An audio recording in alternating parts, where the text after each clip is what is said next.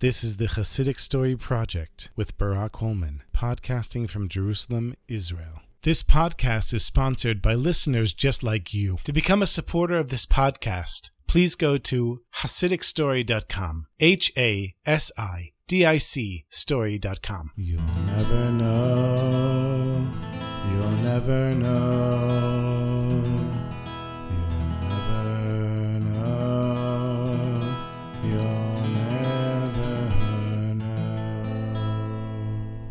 The town of Opatów in Poland was bubbling with excitement because there was going to be a wedding of the rabbi of the town, who everybody loved and appreciated, Rabbi Avram Yoshua Heschel, also known as the Apter Rav, or the Ohev Yisrael. All of the Jewish townspeople wanted to help the rabbi and his family prepare for the wedding in any way they possibly could. And since the wedding was going to take place in the Kala's hometown, all of the local wagon drivers knew that they had a special role to play, because somebody would have to drive the family and all of the guests and all of the gifts and clothes and food and everything that they were going to bring to the wedding. Everything was going to have to be transported by wagon. And so all the wagon drivers were very excited about the profits that they could make, and also about helping their rabbi, of course. And so they started making plans. In the weeks leading up to the wedding, they greased the axles and reupholstered the seats.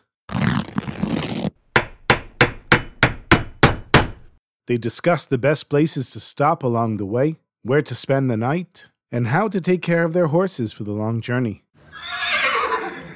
But now, it was 2 weeks before the wedding, and nothing seemed to be happening. The drivers were waiting for the Apter Rav to come and tell them about their plans and hire the drivers, but the Apter Rav and his family didn't come. The drivers didn't understand what was going on. But it wasn't just the drivers that didn't understand what was going on. Also, in the rabbi's own home, his family was wondering, how come nothing is happening?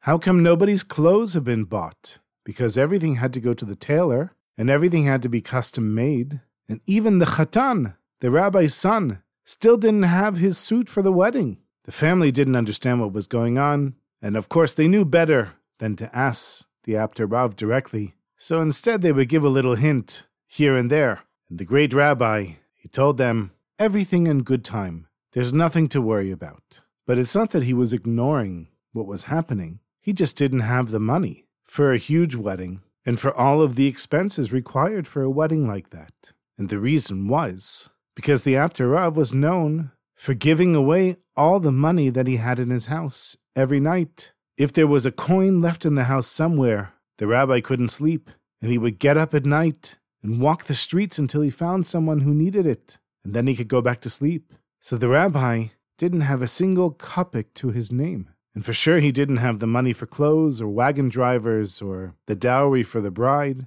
Nothing. So he just waited. He knew that Hashem would come through eventually, somehow, and he didn't show, and he remained happy and joyous all the time, and just focused on what he needed to do every day. But time was running out because the wedding was set for a certain date, and as one day turned into the next, the wedding was coming closer, and still, the rabbi had not hired any wagon drivers. Now the wagon drivers' wagons were ready to go. The horses were in great shape, the axles were greased, the seats were looking like brand new, and so the wagon drivers decided that they would send 3 representatives to the rabbi to find out what's going on and sign a deal with him to get things moving along. So they showed up at the rabbi's house. The rabbi welcomes them in. Shalom aleichem, aleichem shalom. And the rabbi says to them, what are you guys worried about? There's nothing to worry about. Don't you know that Hashem is running the world?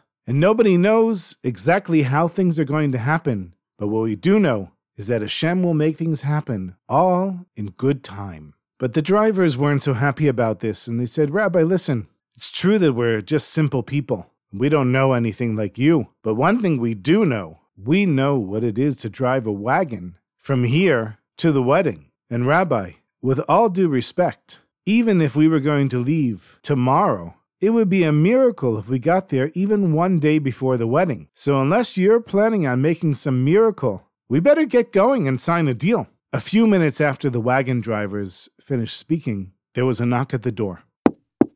The rabbi opens the door,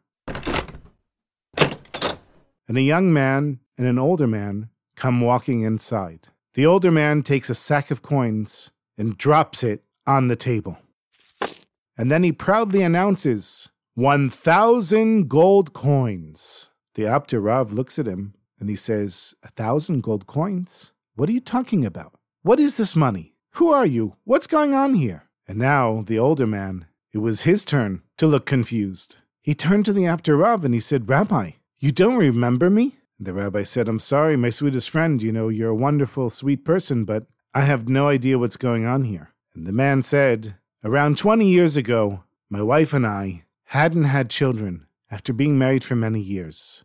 And I came to you miserable and depressed, and I said, Rabbi, please, you have to give me a bracha, a blessing, for children. I'll do whatever it takes, whatever you say. And you said to me, all you had to do was ask. May Hashem bless you with a healthy child that should grow up leTorah, leChuppah, u'lema'asim tovim.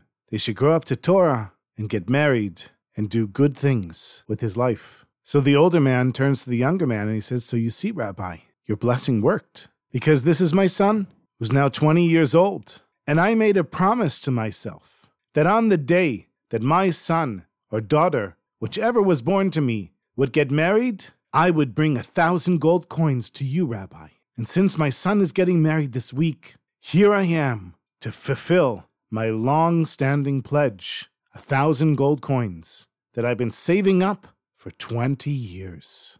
The Apter Rav thanks the man, blesses him with parnasa and health and shalom bayit, and that his son should have the same. And then he turns his eyes to heaven and he says, Ribono shel olam, thank you, Master of the Universe, for not forgetting me. The rabbi walked the couple out, and then the drivers were standing there with big smiles on their faces, saying, Nu, Rabbi, now can we sign the contract? And the rabbi said, yes, let's go.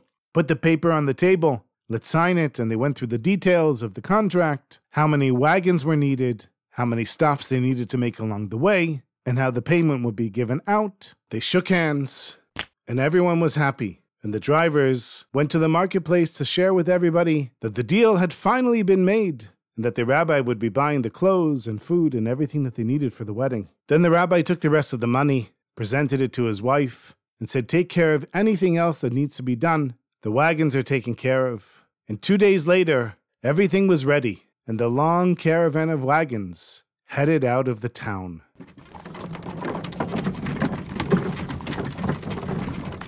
As the Rebbe was sitting there with his Chassidim, one of the Chassidim turned to the Rebbe and said, Rebbe, had we known that the reason that you were delaying this whole time was because you didn't have enough money, we would have gone around and collect the money in one day. The Apter Rav said, yeah, I knew that. And also, if I had asked for the money, people would have jumped over themselves to give me the money. But I wanted it to come directly from Hashem. Since every day I gave away everything I had and put my faith in the Kadosh Baruch Hu, in Hashem, I wanted it to come directly from Him. And so when the father and son showed up and put that money on the table, I knew that was the sign that Hashem had answered my prayers.